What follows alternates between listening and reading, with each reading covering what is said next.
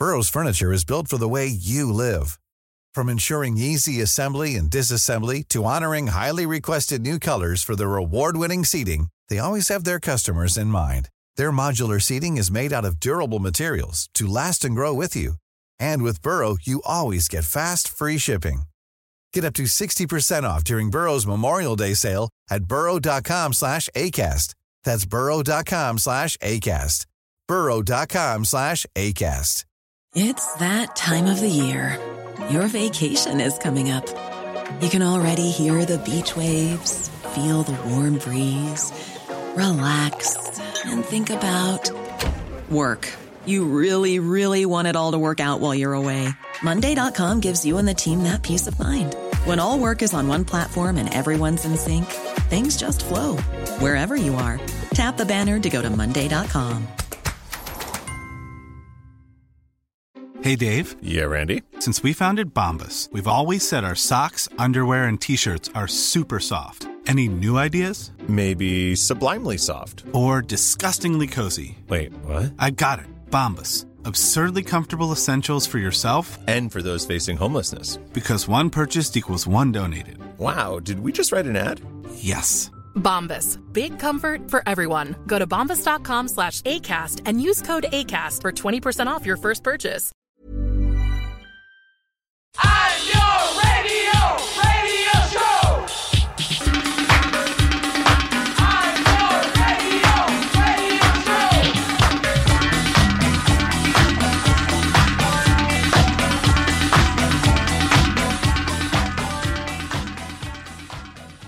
Hello and welcome to the Niall or Nine podcast. It is Niall and Andrea here, and we are going to be talking about a big topic at the moment, which is spreading like wildfire throughout the music world. These are called NFTs, or non-fungible tokens.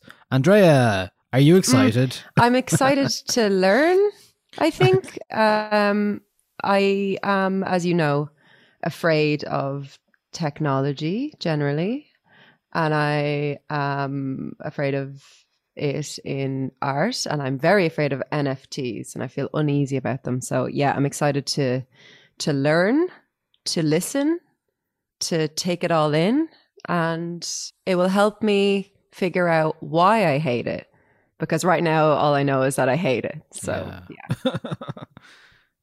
You're afraid of technology, as this clip proves. So is it any wonder people are afraid of technology? Technology. It's me. That was me in that clip. That's Chris Morris from Brass Eye. Column in the Discord, the 909 Discord, said we should play that in this podcast, and we said we were about to record. So there it is. That is Chris Morris. It sums it up completely for me, as most clips from Brass Eye does very well. But that one in particular, yeah. It's something I should watch again soon, I think. Defo. Or maybe it's from the Day Today. I'm not sure which one actually it's from. It's from Brass Eye, I think. Is it definitely? Yeah. Oh, there's a technology episode, isn't there? Yeah. I remember renting it, or my friend rented a series on VHS, which was even at the time quite old. When we were in college, I think, from the college library. They just had a series of Brass Eye, and we watched it. I had no idea who Chris Morris was, no idea what was going on, and I thought it was the best thing ever, and it remains the best thing ever. Classic college watch, that. Oh yeah, but still good, still great.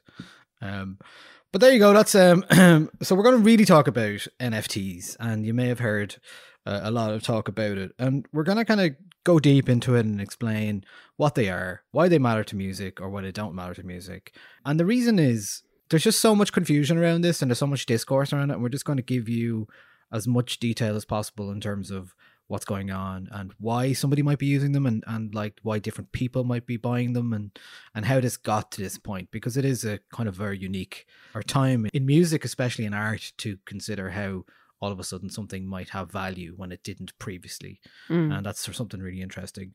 But before we do, we had our podcast last week about the Grammys and how to win a Grammy, which you can now listen to and learn from Andrea directly how to win a Grammy.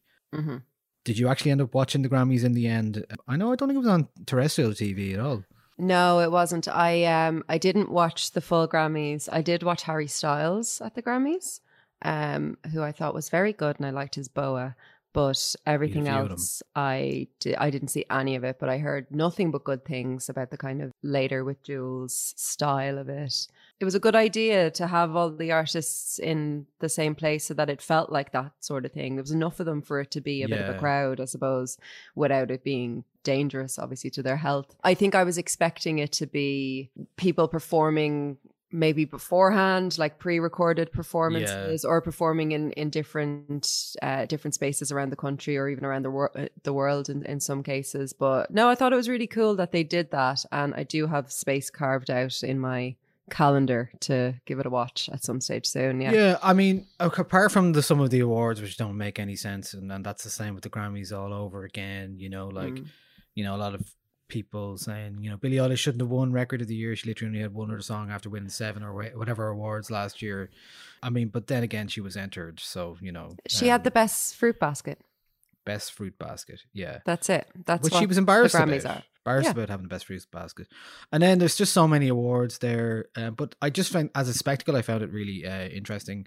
And it was also very, if anything, it was maybe too young this time. Like, it was notably young. Like, Lionel Richie was the oldest person on it. And he did an in memoriam song. And that was literally the only thing. Yeah. He was the oldest person on the whole thing. But I really did enjoy it, just as a way forward of where they might go in terms of the future. It felt like a real live experience, and that's great. It was just really interesting for that. Yes, the Fontaines did not win their Grammy, but your boys, the Strokes, did win for Best Rock Album. Yeah. About 20 years after their best rock album. Yeah, So, absolutely. But good for them. I'm happy for them. Yeah, it was good, and it felt like an event, and that's what you need, and that's certainly what we're lacking now. And it was nice to just see people hugging each other, because it doesn't happen. So there must have been a lot of COVID tests going around, hopefully. So will we go into what NFTs are? Right, NFTs are suddenly a thing. Can I ask what is it? Okay, I will And give you why the is it? simple explanation of what an NFT is. Cool. So NFT stands for a non-fungible token, and it is a cryptocurrency-based purchase for a digital asset that results in your ownership being on the blockchain. What is a blockchain?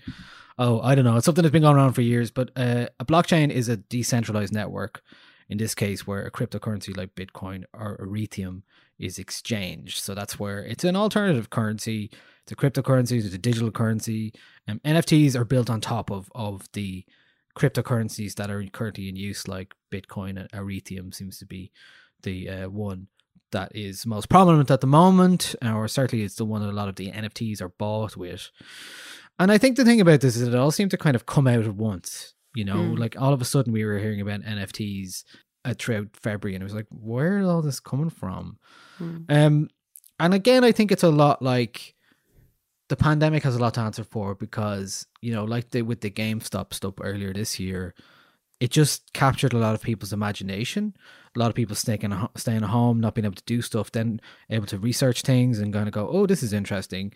So what happened first was that, you know, what legitimized NFTs in terms of an idea was that a purely digital artwork by an artist called Beeple fetched 69 million at an auction in Christie's, for which they accepted the cryptocurrency Ethereum for the purchase.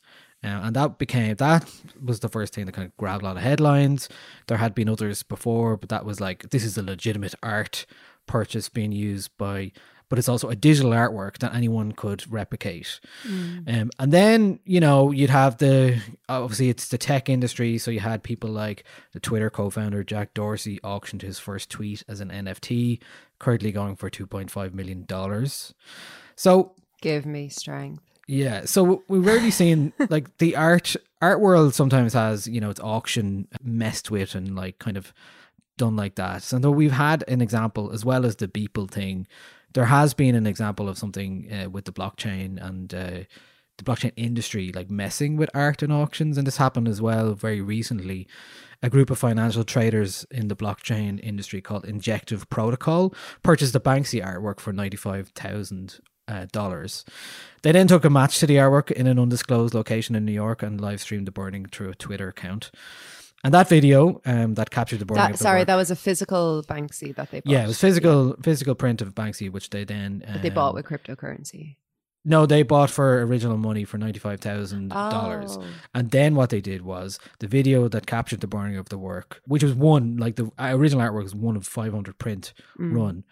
Then the video was sold in the virtual world for cryptocurrency for $380,000. So the video is the NFT in that situation. It's In not that the art case, itself. yeah. Okay. Yeah. So this was all happening, and then you started to see musicians get in on the act. And the first most prominent artist to do it was, of course, digital native herself, Grimes, who sold 10 pieces of digital art through a marketplace called the Nifty Gateway. So whether, see, some people may call NFTs nifties. Maybe they do. I don't know. It's just like the GIF and GIF thing all over again. When something exists on the internet, you never hear people talk about it. And then you're like, is it nifties? Is it NFTs? We'll call it NFTs for now. Yeah. So Grimes sold 10 pieces of digital art for a total of almost $6 million she made from this. And that kind of got a lot of people's interest. You were like, okay, she sold artwork. That was something. And then it became something that kind of captured imagination. And then the tech trailblazers, who are Kings of Leon, then sold their album as an NFT. So what that meant really was they actually made $2 million from a NFT sales of their latest album, When You See Yourself.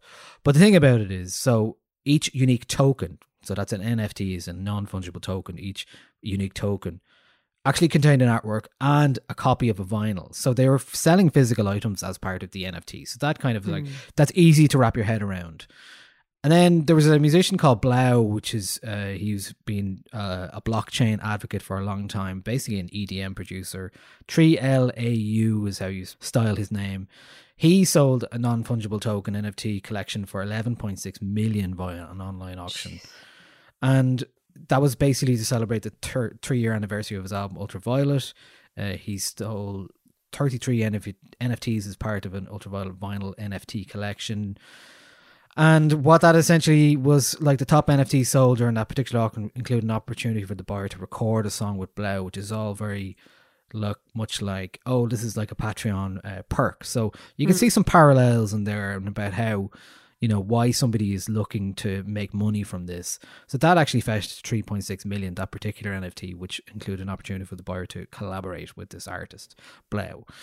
And can I just ask, when you say that an NFT is sold for an amount, is it like an auction marketplace where the biggest bidder wins, or are the artists setting the price for individual NFTs? Yeah, I think it's a bit of both, really. There's a good few different markthey kind of like eBay, where you can... Yeah, there's one called Foundation. Bid, yeah. I think there's one called... is it Zora that's called? And artists can set the minimum price as well, or whoever's selling the NFT can set the minimum price. But then after that, it's auction based, and they're not going to say no if Yeah. somebody offers them 11 million or something. Yeah. Yeah, exactly. Okay. But what's been happening very quickly is that a lot of those singular item NFTs. Okay, so here's some backstory about why NFTs are actually a thing in terms of people buying them, because Bitcoin has gone up so much in terms of its value that there are now people who invested a few £100 in Bitcoin who now are millionaires of cryptocurrency, and who therefore have money in order to spend on these kind of speculative digital items. And what a lot of NFTs come down to, right, is a single bit of code in the blockchain that says you own this, even though you might be selling a piece of artwork in terms of a JPEG or a video or a bit of a song file. It gives you the rights to say you own that file. Basically, it's a certificate of authenticity that cannot be altered or erased, but can be resold. And what was happening with a lot of these kind of things was that people were buying them in the auction and then reselling them again, hoping to make money on them. And there's certainly a lot of speculation involved in the selling of NFTs, but that's something that's going to happen in every marketplace and every kind of marketplace that happens out there where you can resell a good. So I'm interested in why musicians are getting in on the act as well. Like, that is something that I'm currently interested in. Musicians largely used to be able to sell physical goods, and pre-pandemic were able to sell tickets to gigs. So with very little real income coming in, you can imagine why people might be starting to look at something like NFTs in order to make money. And when you see people like Grimes making €6 million, you start to go, can I make something out of this? Is there something to be done? Is there a way that I can use an NFT? I mean, currently NFTs are hot, right? So they're like, everyone's talking about them. So people, I've seen even a new Irish artist releasing a track as an NFT. But think about NFTs, like there has to be some inherent value in it right now if you want to buy it. And it's going to get to the point where we haven't quite flooded the market yet, but there are examples of things that may be considered that they have actual value. So with very little real income coming in, it's no wonder that some artists have put digital goods up for sale, either speculatively or otherwise. See what happens and to maybe make some money and see what the outcome may be. There are also a lot of musicians who are immersed in tech anyway, in the tech industry. And you've seen, especially more established artists from the 90s, people like Jimmy Chamberlain from the Smashing Pumpkins, get involved in tech and new tech. For example, Mike Shinoda of Linkin Park recently sold an NFT of 75 seconds of music and an accompanying video. And he was asked about where he got interested in NFTs. And this is like very much like established band, right? I've been watching NFTs for a while. Linkin Park have a VC arm. So there you go. Like they're like Linkin Park, the band, have a venture capitalist arm of their band. So that's like a very particular way of somebody like them would actually go, okay, how do we get involved in this? And he goes on to say, a few years ago, we did a bunch of meetings with different companies about investment in the idea of creating blockchain related merchandise. At the time, I was like, I feel we're ready for it, but fans aren't ready for it. Nobody's going to buy it. So we just stayed away from it. It wasn't until this year when I was like, oh, people are ready. Regular people are collecting this stuff. So that seems to be what happens. It's not just, and he said, it's not just a couple of billionaires getting involved. That's really interesting that he kind of foresaw this being a thing, and what he says about the fans just not being ready yet. It kind of shows that not all of the music-based NFTs that are being sold right now are as a reaction to a trend. You know, that's really interesting. Yeah. And, you know, blockchain is something that's been talked about for a number of years in terms of how, you know, music publishing could work, as an example of how you have a whole new system based on, you could immediately find out who's publishing the track, or, you know, you could translate the rights or allow permission to the rights based on a blockchain. It's my understanding of it, my limited understanding of it. I think the more I go into this, the more I kind of understand how that could be applied. Oh, sorry, just one thing that I think is important, which I think I was getting confused about initially. When you buy an NFT and you get this sort of certificate of authenticity, you do not own the rights to that art. Exactly. That's not, you can't then go and do what you want with it. It's like buying a painting and it's signed and you have a certificate of authenticity. It's not your painting and you can't claim to have you painted can't it. Upload it somewhere else and make money off it. Yeah. Can't commercially exploit it. The only way you can really make money off it is if you sell it on, like a painting. Yeah, exactly. So you can't publicly perform it or display it or, you know, make a derivative work of it. Now we said that, okay, a lot of what NFTs are just exactly that. They're a certificate of authenticity or ownership. And a lot of people can't really understand why that might be happening. Like, why are you buying something that doesn't exist online? What do you have to show for it? And essentially it comes down to, it's a speculative purchase. It's a bragging right that maybe in the future may have something. Or maybe you're a fan with stupid like Bitcoin or Ethereum money and you're just like, I want to own this because I have this fake money in my head that just doesn't have any value. But there has been some precedents, obviously, in terms of music being sold in the terms of exclusivity or a rarefied object. Obviously thinking about the Wu-Tang Clan's album Once Upon a Time in Shaolin, which was released in 2015 and bought by that pharmaceutical Martin Shkreli. Shkreli, is it? I can't remember. I don't know how you say it. Anyway, he went to prison for 7 years. Then the government made him give it up. It was all this weird stuff that happened. But it's interesting now to talk about NFTs that have no inherent value. I'm going to give you an example now of an artist who actually sold an NFT, but as well as selling like an artwork as an NFT, he also sold his publishing for the song, right?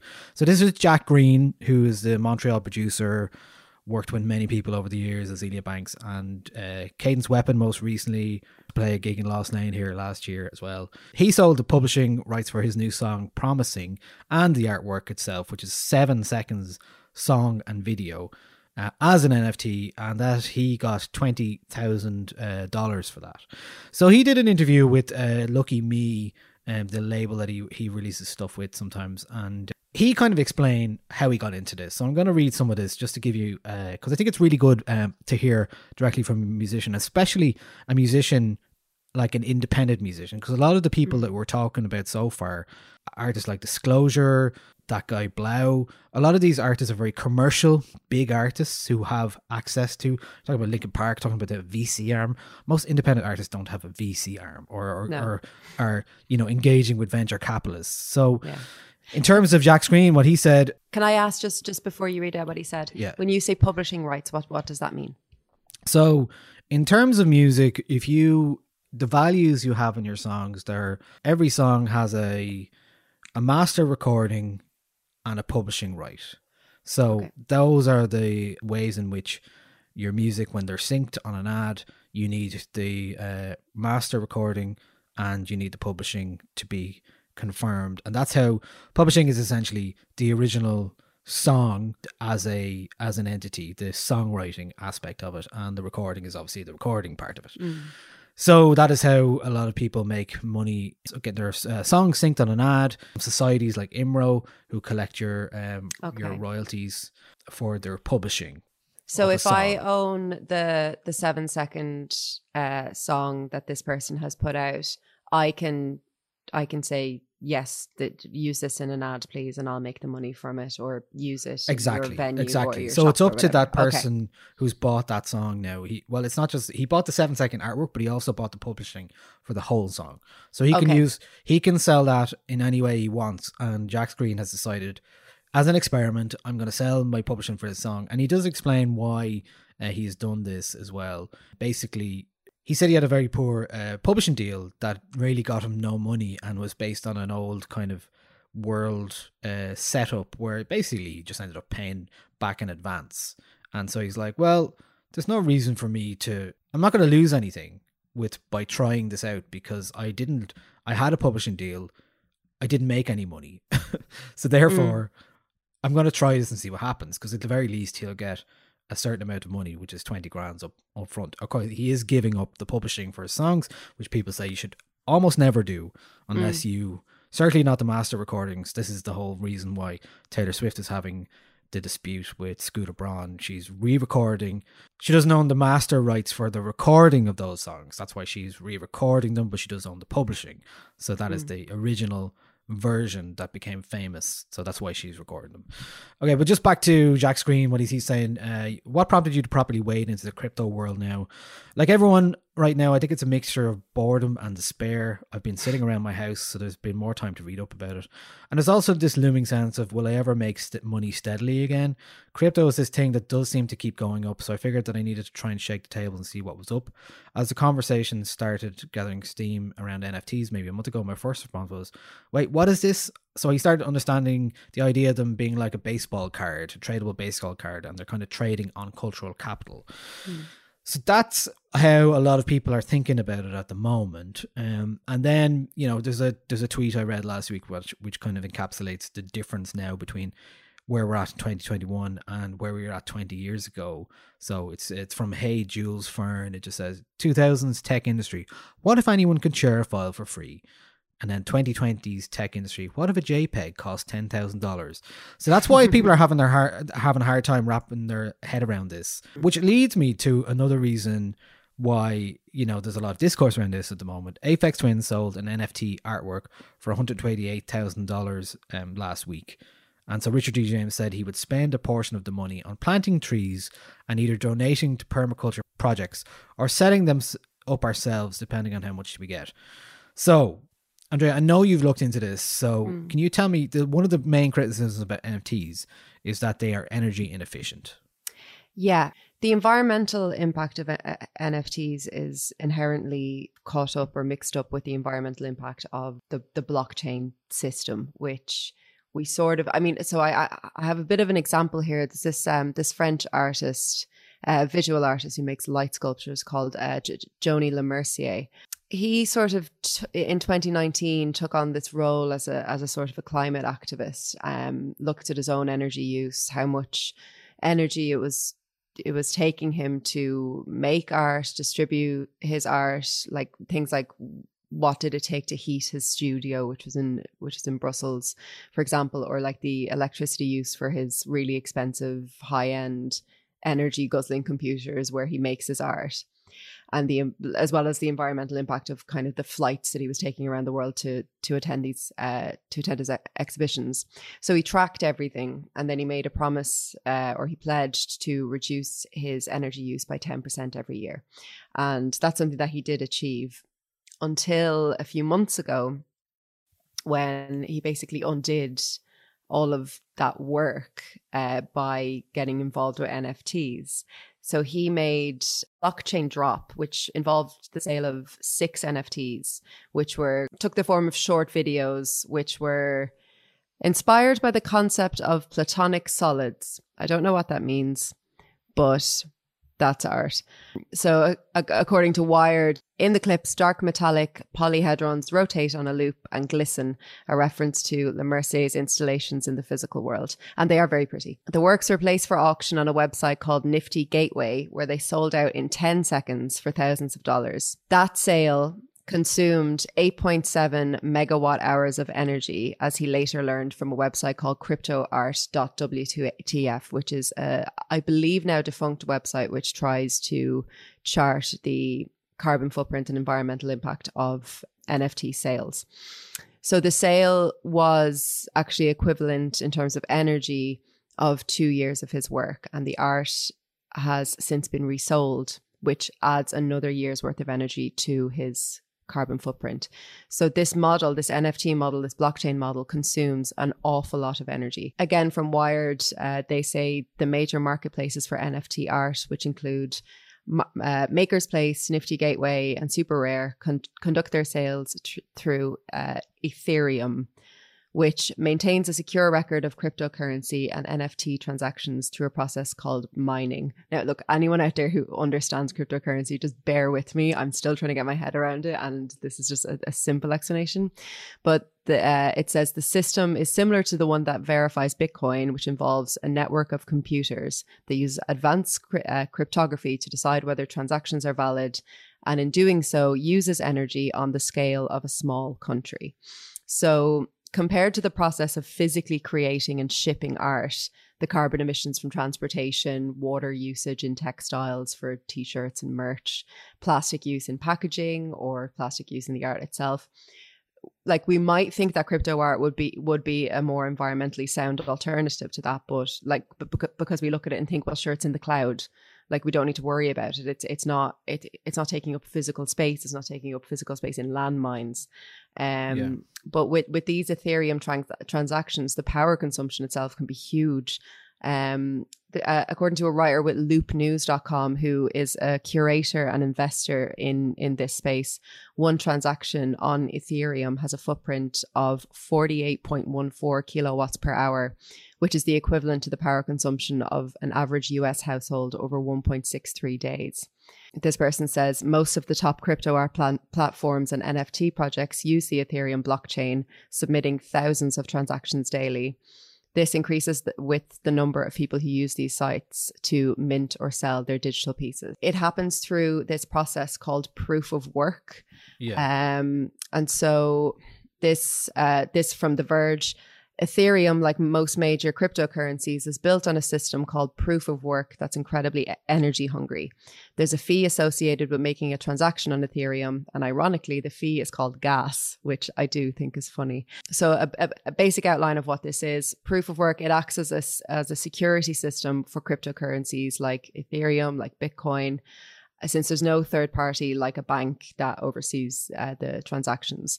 So to keep financial records secure, the system forces people to solve complex puzzles that uses a lot of energy in their machines. These users, they're called miners. I'm just going to say these words. I think I have an idea of what they mean, but so each one of these miners adds a new block of verified transactions to a decentralized ledger space called the blockchain. The miner then gets new tokens or transaction fees as a reward. And this process is energy inefficient on purpose, because the idea is that you're using up inordinate amount of energy and paying a lot for it. And it makes it less profitable for somebody to muck it up. So as a result, Ethereum uses, according to The Verge, as much electricity as the entire country of Libya. So a good way of thinking about it is, if you're on a plane, you are partly responsible for the emissions of that plane. But the plane, that flight would have taken off whether you were on it or not, odds are. It's the trend of the thing that is the problem, environmentally speaking anyway, because the more people are encouraged to use air travel, for example, as their mode of transport over lower emission options like train or carpool or cycling or whatever it is, the more planes will be in the sky, and therefore the more energy will be used. So with this current trend and popularity of NFTs, artists and musicians are, whether they like it or not, driving consumers and investors towards a means of investment that impacts the environment in a damaging way. Yes, the plane will still take off, but we should maybe think about it in the way of, this is Kings of Leon doing an advertising spot for Delta Airlines, you know.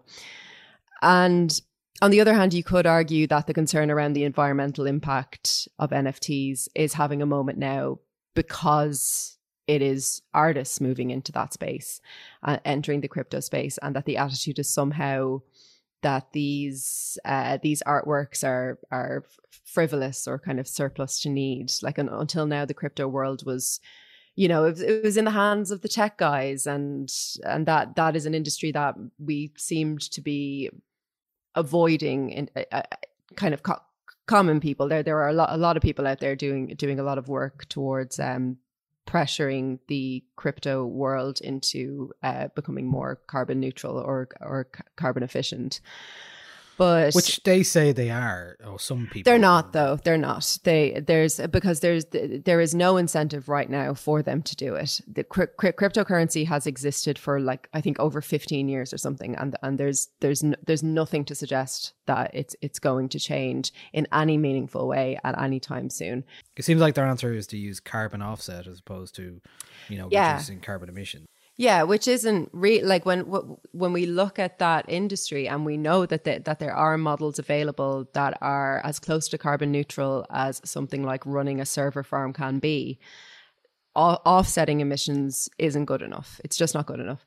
And that offsetting is basically like, if you let's plant loads of trees because we're doing this, or let's reduce carbon footprint somewhere else. Yeah. Or if I sell an NFT for $20,000, I'll donate that $20,000 to an environmental charity. Whereas, why can't we actually just cut out the middleman there?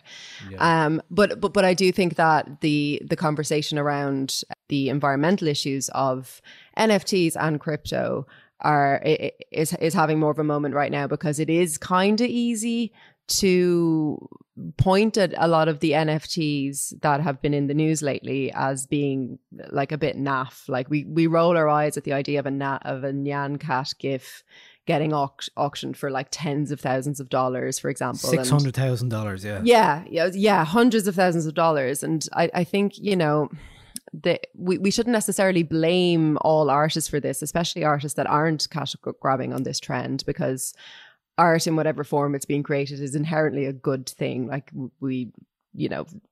if you don't believe that, then that's a different story. But I think any art that's being created is a good thing. But it's in the hands of the tech guys to look towards the carbon neutral solution. And there is an artist-led effort to kind of raise money to reward people who can figure out ways to make it more sustainable. Right. That I can see.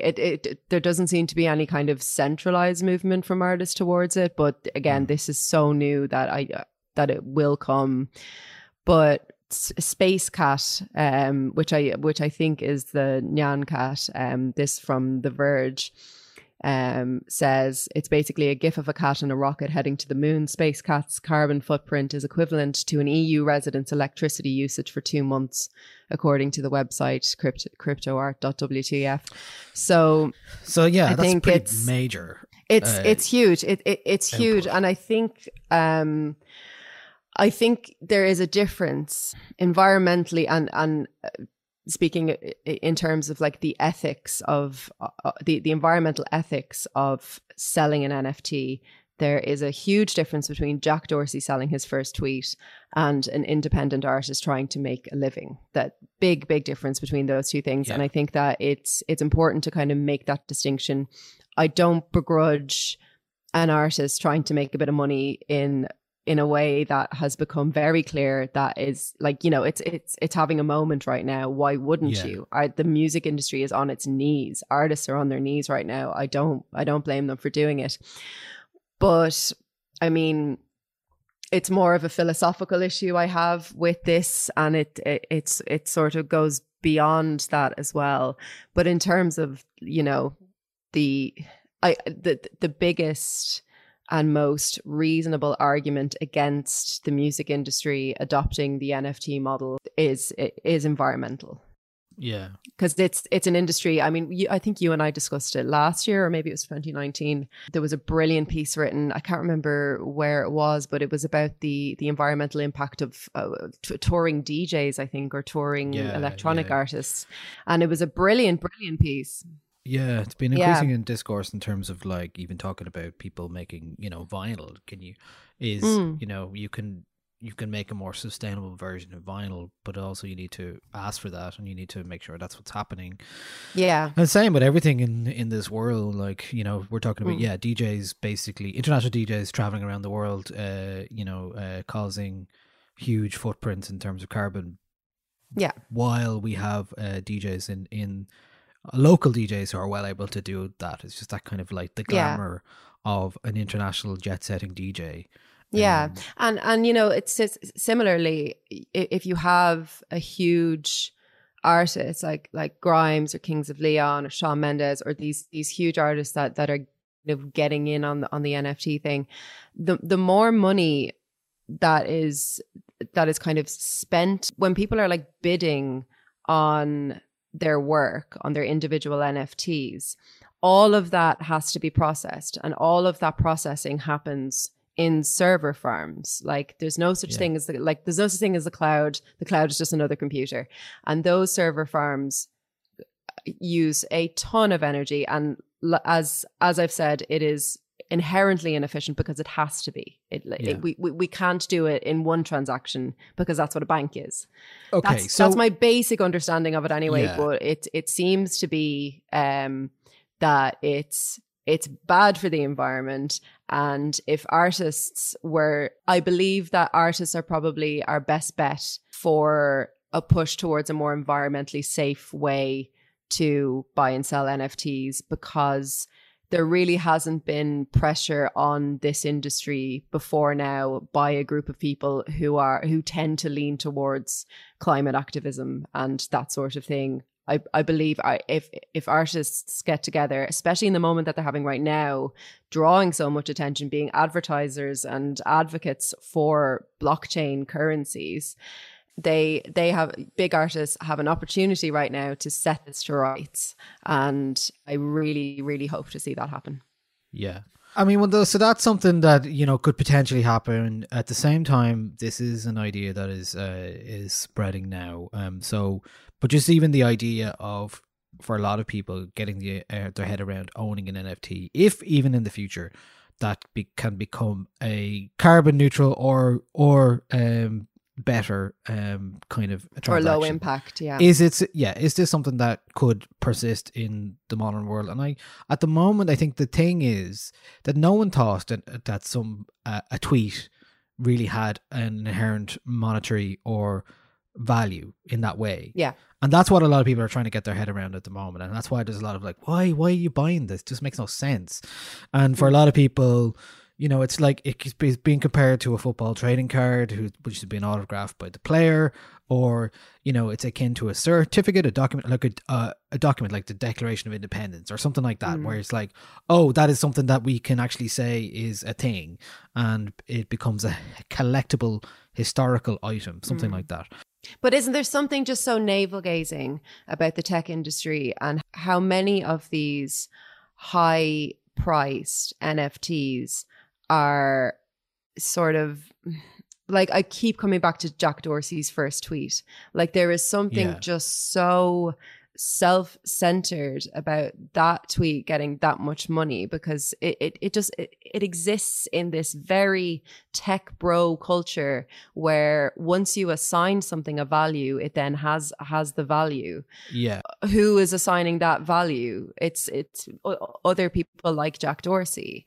And then well, that's it. It's a marketplace like exactly. And that side of the marketplace is the thing that baffles me sort of ethically, because I'm like, I can't actually get my head around the ethics of a tweet, which, let's be honest, him selling that tweet is in itself a meme. He's memifying that process. Yeah. And that actually having an environmental impact on the planet that is the same as, you know, a US household running for a day and a half, like that's the thing that makes me angry. It's not necessarily the act of it. It's, I think, the kind of tech broification of memifying themselves, and it just feels a bit like it's all elbows and like monetizing themselves, and it just feels like, oh, aren't we all a bit gas? I don't know. It just it doesn't sit right with me. But there is an argument that, like, away from all that kind of huge name kind of stuff, like there is the inherent desire for people to associate themselves with something or to own something digitally, even though they can't physically own it. Like if somebody buys his tweet, they're not gonna, like, what can they do with it? They can just like look at their phone and like touch it. You know what I mean? Like they can't do anything with it. They can use it as a screensaver and show it somebody, like, oh look, I bought this for this amount of money. Like they can do printouts of it, but like, maybe this stuff doesn't make sense yet. Like Mike Shinoda said, in the long term, maybe, like, we have been, and especially now the last year, we're all moving towards virtual worlds even more so than ever. But also, like, virtual worlds are something that's been going around in terms of gaming for a long, long time. You know, there's virtual communities around like things like Fortnite, and even a popular video game like FIFA, where you buy and trade items with different people on the internet, and you buy upgrades for different things. So people in the world of gaming are very much aware of the idea of buying some sort of virtual currency or buying some asset that you have that maybe someone else doesn't have, and that gives you some sort of kudos. Yeah. So, you know, if you think about it that way, they're kind of social assets as well. If you take a piece of art, you know, it's got a cultural context, but also, you know, it's somebody's bragging rights. And that's something that the more the virtual communities become important in the world, and maybe, you know, maybe it'll make more sense in 10, 15 years time why somebody would want to buy something that doesn't physically exist in the same way. You know, I think so. And it's like anything. Like like money as well in general is we all believe it's fake, in it. it's all made up. Yeah. So, you know, but that's what I mean. Like, it's like it's the only value that things gives, like money value, is that we all believe and agree on it. And same with cryptocurrencies as well. As long as people believe in the value, then it's going to have some value. But like, because cryptocurrency has been around as long as money, regular money, you know, like in 2010, that guy Laszlo Hanyecz paid 10,000 Bitcoins for 2 pizzas. And that current price of that is now worth about 446 million in Bitcoin for those 2 pizzas. So that is one example. Like if you know, 2 pizzas are now worth 446 million in Bitcoin. That's what it is. It's an unregulated speculative market that goes through like dips and things like that. And so it all depends. And it's very much like, you just never know what's going to happen. Like, actually, going back to Jack Green, he says even when he sold it, in the hours immediately after the auction ended, the value of Ethereum fell by more than 20%. So it just crashed as soon as it hit his account. And he says, it was stressful between the time that the auction ended and when the currency reached my wallet. I think I lost $3,000, but it's all monopoly money. I haven't taken any out of it other than what I need to pay my manager. I've actually been looking at charities and organizations that accept Bitcoin donations. I'm coming up short so far, but I'm hoping that I'll find something worthwhile. Otherwise, I don't even know if I'm going to take any of it out of my wallet. I'm going to let it ride and be a nest egg if another wave of this virus hits, is how he said. But we did address further, you know, the idea of, you mentioned there, like Nyan Cat being, you know, sold, and you're like, how can a GIF be sold? There is one idea that's forming out of this, and whether you believe it or not is another thing, is that this is a form of modern patronage. Someone who is the creator of Nyan Cat is suddenly has made some money after years of their creation being used ubiquitously in a ubiquitous fashion around the world. That's a so good somebody, point. the creator of that artwork, is now getting some financial reward for it. Not that they were ever looking for it originally, but that is something that is perhaps positive out of it. But the other thing is, like, with this NFT stuff is still very much like it's a playground for the rich in lots of ways. So when Jacques Screen was asked about this, he says, so do you think it would give me more than that? He said, well, not currently, because the gas prices are so high. This is part of the reason why I went with something like publishing, because I realized that the average fan isn't on these marketplaces. 2 weeks ago, a friend of mine put up their first thing on Zora, and I wanted to know what it was like to bid on something and just help him along. So I tried to put $200 on his auction, but on Zora you need to wrap your Ethereum, and that exchange costs money, and then putting a bid down costs another $50. And it quickly became abundantly clear that the entire system is expensive and kind of inefficient. Until that changes, it will very much be a playground for the crypto rich. That is like, that's exactly my issue with it. That's it. He goes on to say there's nothing inherently wrong with that, but there are entire websites that only sell $2,000 shoes, but framing it as a patronage thing is problematic. In a world where visual art has been rendered worthless by Instagram and music has been rendered worthless by Spotify, it's a band-aid solution for artists who hope that a couple of angel benefactors can support their practice. In that sort of system, there are larger implications that are kind of awful that would disproportionately benefit artists whose aesthetic pairs up with the fine art world, or whose mediums are either part of or tangentially connected to the wealthy and powerful. I don't think a random person in Wyoming who's making a demo tape in their house is going to see the NFT marketplace as a huge win for artists. Yeah. And, you know, it feeds into an idea that is so much bigger than NFTs, but it is absolutely contributing to it. I mean, in turn, you know, a lot of people are saying that this is a turning point in artistic freedom. I think what he says there sums up that it isn't. So much of capitalism is already now these days being carried out in digital spaces, and as time goes on, this is only going to increase. And, you know, the vast sums of money and energy that are required to buy and sell NFTs feed into that, whether artists like it or not. It is NFTs, crypto, art in crypto spaces is inherently capitalistic, and that's the problem. It financially benefits those who don't need it most, and it throws digital innovation at a problem that is too big to be solved by the tech industry, or that the tech industry has no interest in solving, which is because it relies by nature on capitalism for its own survival. And I think, you know, the idea of owning a physical piece of art or a digital piece of art, it's already a kind of a philosophical landmine. You know, like what are you saying about the art itself by putting grossly more monetary value onto something with a signature over something that is a duplicate of it? It, like, the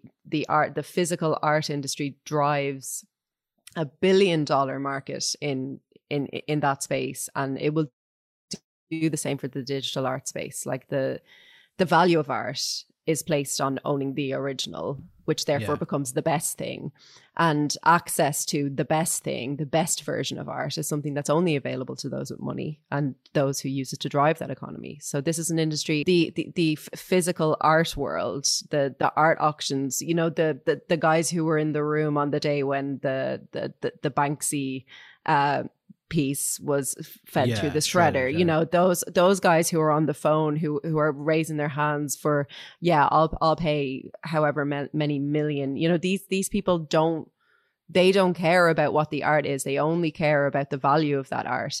And that industry has also had to have been like heavily regulated in the US, and kind of failingly so, because it's been used to launder money and do various other bad faith practices. And I don't see how moving into a digital space, if anything, that's going to encourage more of that, because of the anonymity that's associated with things like Bitcoin and blockchain and that sort of thing. And so, you know, like owning an original Van Gogh, for example, is not the same as owning a video by Grimes that would feel the same in every sense as if it was mass distributed, because the physical object that you have is a link to that person. You're touching something that there's a tactile nature to it. You're touching something that somebody has made, And maybe that's an old-fashioned kind of view on it, but a Grimes video, an 8-second long Grimes video is an 8-second long Grimes video, whether there are 3,000 of them in the world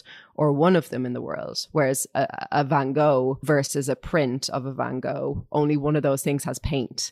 Only one of those things was used, was painted by the artist. So I think when we think about NFTs, what we need to think about is what makes art valuable and who decides on the value of art. Can or should monetary value even be ascribed to art? And these are questions that aren't new. They're not exclusive to the crypto space, but if we're expected to celebrate this new tech innovation for artists, we need to ask ourselves if anything is actually changing, or does this innovation merely move the problems that exist with valuing art into a digital space? Because art has value because the culture around it ascribes value to it. And when it exists in a capitalist model, this value will depend on factors that are far and away outside of what we might philosophically call like value in art, like if such a word is even fit for purpose when it comes to art.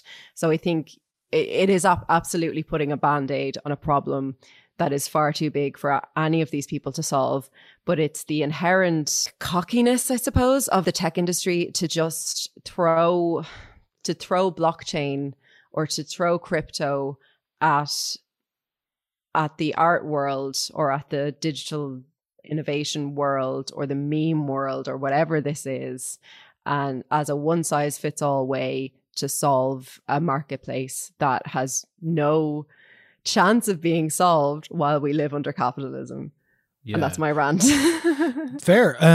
Yeah, and I think, I think for me that is, and for a lot of people, that is the scarcity issue you're talking about there that gives traditional art value is not applicable here. And that's why for a lot of people are like, what? How could you ascribe value to this? You're right. It is a really interesting thing that, that is happening. But, is there a future for NFTs? I mean, that's the larger question probably now. Or is this just a I think absolutely there is a future for NFTs. You could see it being used for like access to bonus content or concert, but like it could be any sort of transaction that allows, like you could use that to purchase something online digitally that makes sense.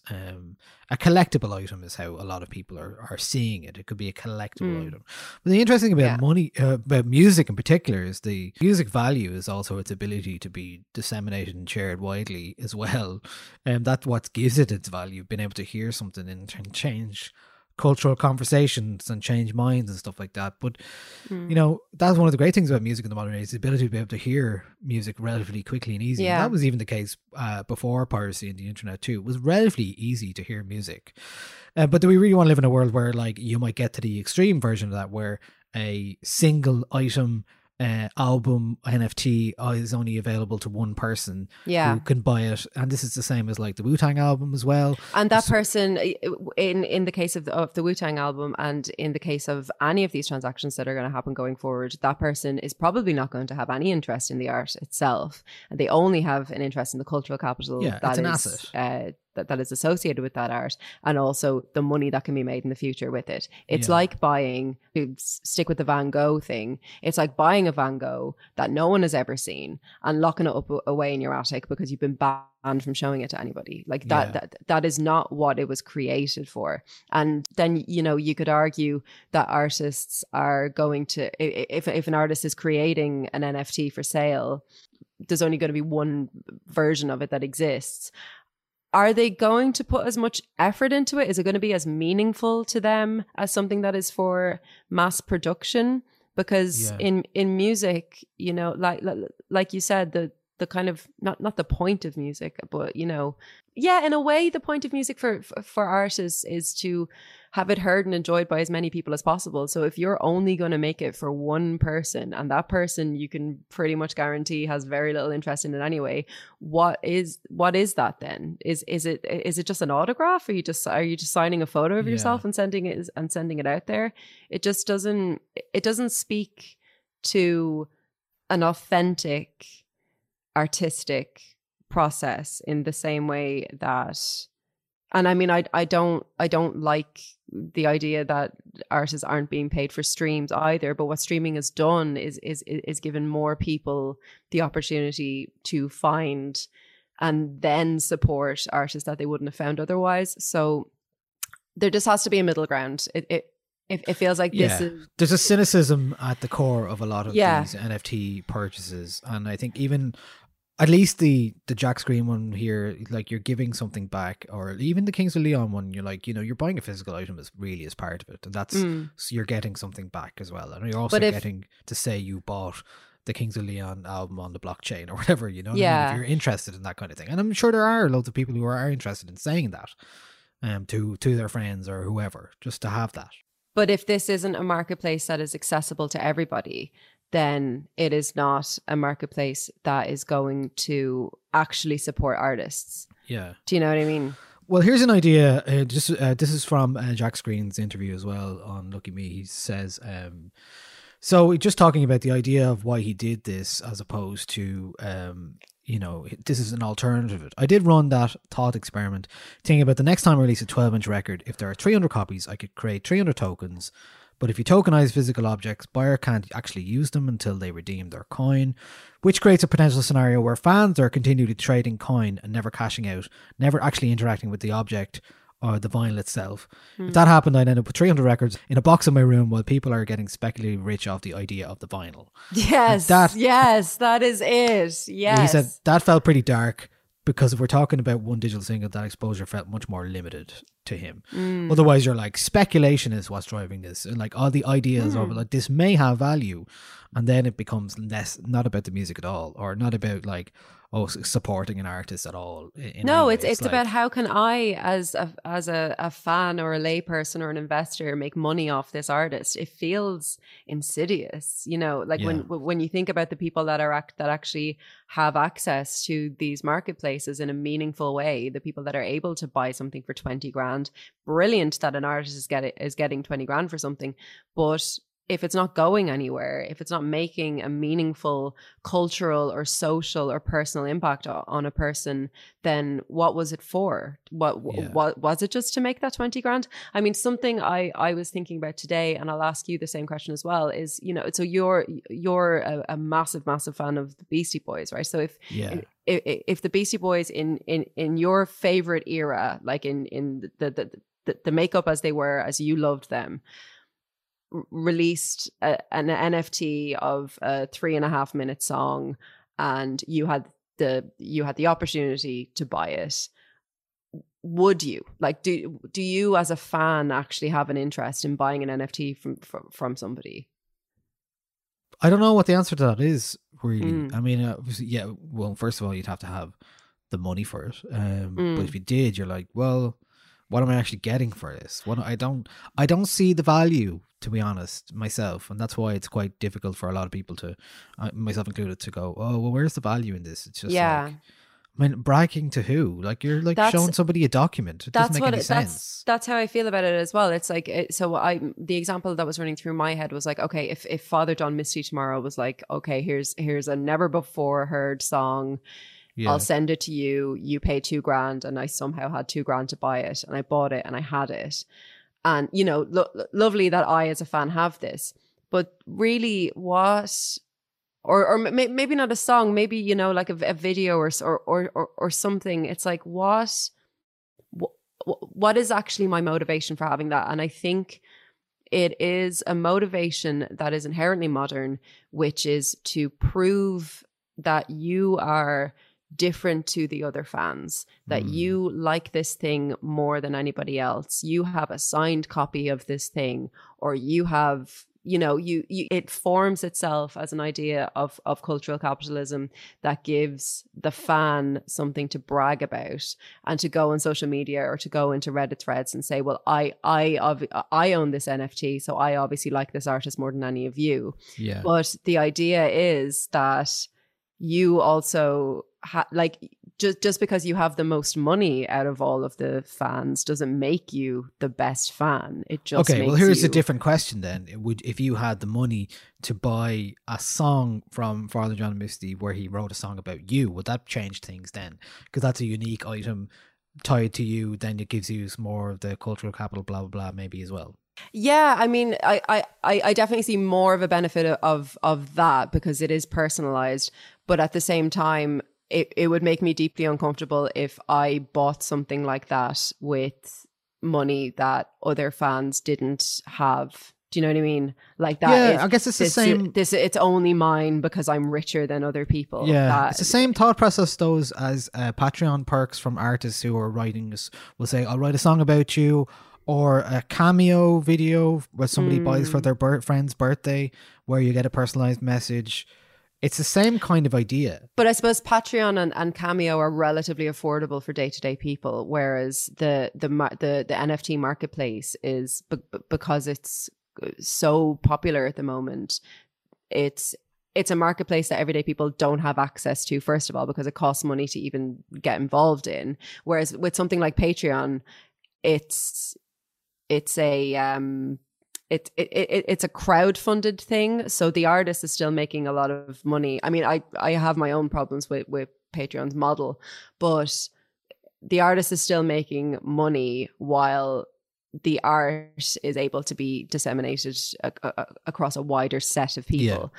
Whereas if you're only creating one thing for one person, then you're going to want to get paid for doing that. I wouldn't expect it to be cheap for Father John Misty to write a song about me, you know, as much as I'd love him to. I don't expect it to be cheap. And I don't think it's fair that just because I'm a millionaire, I get access to that, you know? It just doesn't sit right with me. And I do think that NFTs will, like anything else, it will take a while, but they will find what their role is in this new sort of digital space. But as long as it exists within the limitations ethically of the tech industry, then it will always be it will always have to serve that, you know.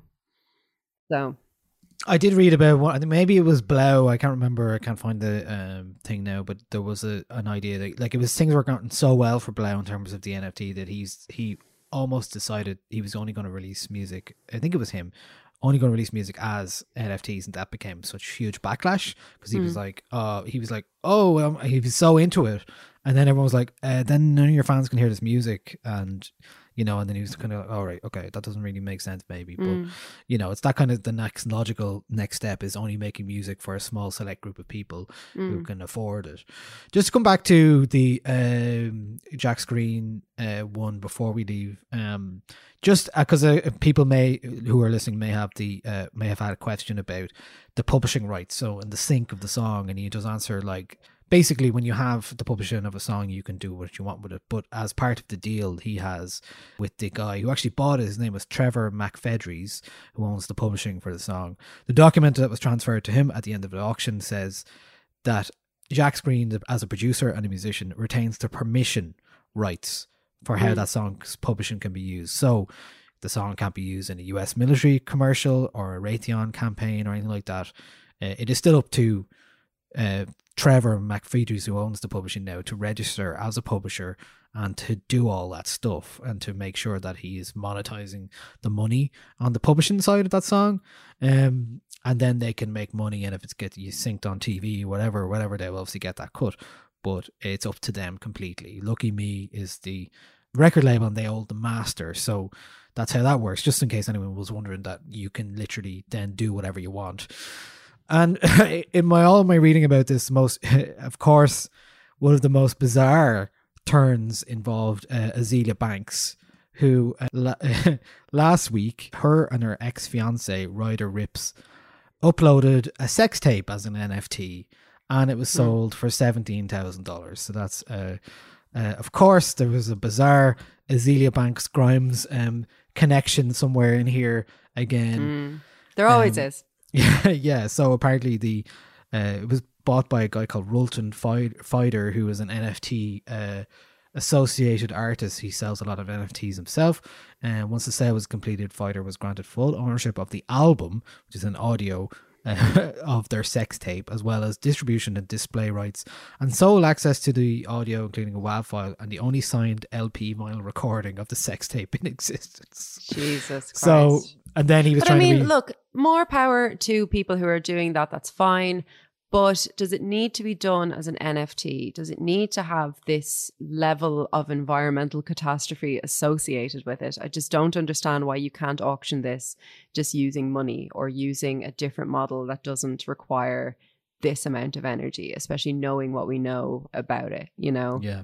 Well, that's it. I mean, do you think Azealia Banks' sex tape would have sold for $17,000 had it not been as an NFT in the very current and hot system that everyone's going mad about? So no. And that's the thing about it, is that all of these things right now are rarities, and that's why they're going for the kinds of money that they're going for. But the more of the Dorsey, the more of those sorts of things that are being sold as NFTs, the cheaper they will become, because it's just new. Like it's just the first time that we've kind of had this, and people are jumping on it and being like, oh yeah, having his first tweet is going to be really valuable. And it's like, well, is it going to be really valuable when other tweets are going to be just as valuable? Do you know what I mean? Like owning the rights to like some Trump tweets in 20 years that aren't on the platform anymore, or different artists, or like deleted tweets that still exist in a code somewhere. The marketplace for this is going to get saturated, and I think it won't be until after that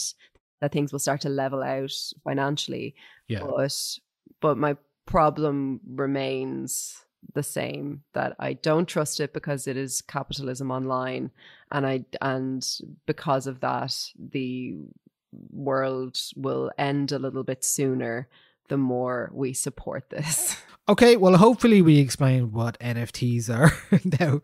Are we ending on that? Are we ending on the world will end a little bit sooner if we support NFTs? Maybe. Yeah, let's do it. Yeah, why not? I think it's the best way. But look, I will say though, as a podcast episode, if there's any other questions anyone has, you can jump on our Discord. If you're a member, we will answer any questions in the podcast chat you may have about this episode. So do put them there. That's patreon.com/Nialler9. If you want to get involved with that, I'm really loving the Discords. It's been great. And brilliant. That's it's been good. So and what about yourself, Andrea? I have a Substack. I am you can follow it for free right now, but I'm pausing payments on it for the moment because Substack, I'm moving from Substack somewhere else. If you join my Substack, you will be migrated over to whatever the other thing I join is. Basically, Substack are supporting transphobic writers with the money that people are supporting independent creators like myself with. So you can't financially support me anywhere at the moment, but you will be able to soon, and you can join my Substack for free. And when things get migrated over, I'll let people know. But it's very complicated. I have a post on my Substack. If you're wondering what's going on, you can go and read that. You should just put up your tweets as an NFT and then make a few quid. No, I've quit Twitter. I'm gone. You're going completely? Well, no, not completely. It's still there, and I'll be logging in to kind of post work or whatever. But my friend Sarah Marie currently has my Twitter password, and in order for me to log into Twitter, I have to text her with a good enough reason to log in, and then she'll give me the password, and then every time I log back out, I change my password to some kind of nonsensical string of letters and numbers, send it back to her, delete the message, and then I go off and be happy. And I have to say, it's been lovely. I've been spending more time in that Discord though. Yeah. I think it's real communities is where it's all about, what it's all about. I think that's what it should be about. All right, that's it from us this week. We'll be back next week. Thank you all for listening to our podcast about NFTs, and we hope you had a lovely Paddy's week. And forgot about that. Hope it was nice. Yeah, I did that. I had a Guinness or two and did a live stream, so that was fun. I enjoyed the Lumo live stream. But that's it from us this week. We'll be back next week, and do tell your friends. And Discord is where we're at. If you want to chat to us, you can get access through the Patreon, patreon.com/Nialler9. And best of luck. Bye.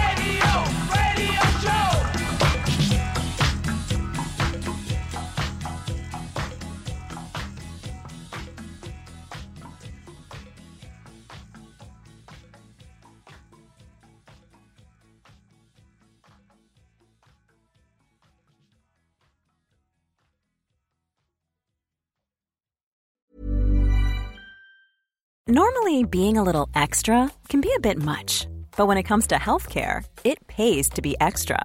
And United Healthcare makes it easy with Health Protector Guard fixed indemnity insurance plans. Underwritten by Golden Rule Insurance Company, they supplement your primary plan, helping you manage out-of-pocket costs without the usual requirements and restrictions like deductibles and enrollment periods. So when it comes to covering your medical bills, you can feel good about being a little extra. Visit uh1.com to find the Health Protector Guard plan for you. Hey, it's Danny Pellegrino from Everything Iconic. Ready to upgrade your style game without blowing your budget? Check out Quince. They've got all the good stuff, shirts and polos, activewear, and fine leather goods, all at 50 to 80% less than other high-end brands. And the best part? They're all about safe, ethical, and responsible manufacturing. Get that luxury vibe without the luxury price tag. Hit up quince.com/upgrade for free shipping and 365-day returns on your next order. That's quince.com/upgrade. When you make decisions for your company, you look for the no-brainers. And if you have a lot of mailing to do, Stamps.com is the ultimate no-brainer. It streamlines your processes to make your business more efficient, which makes you less busy.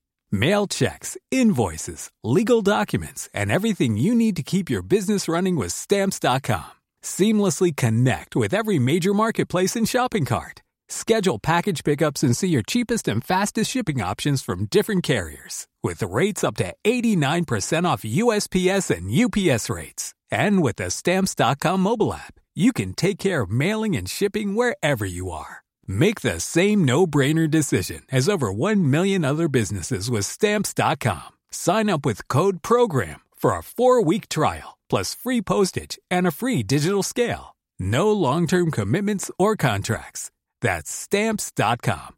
Code PROGRAM.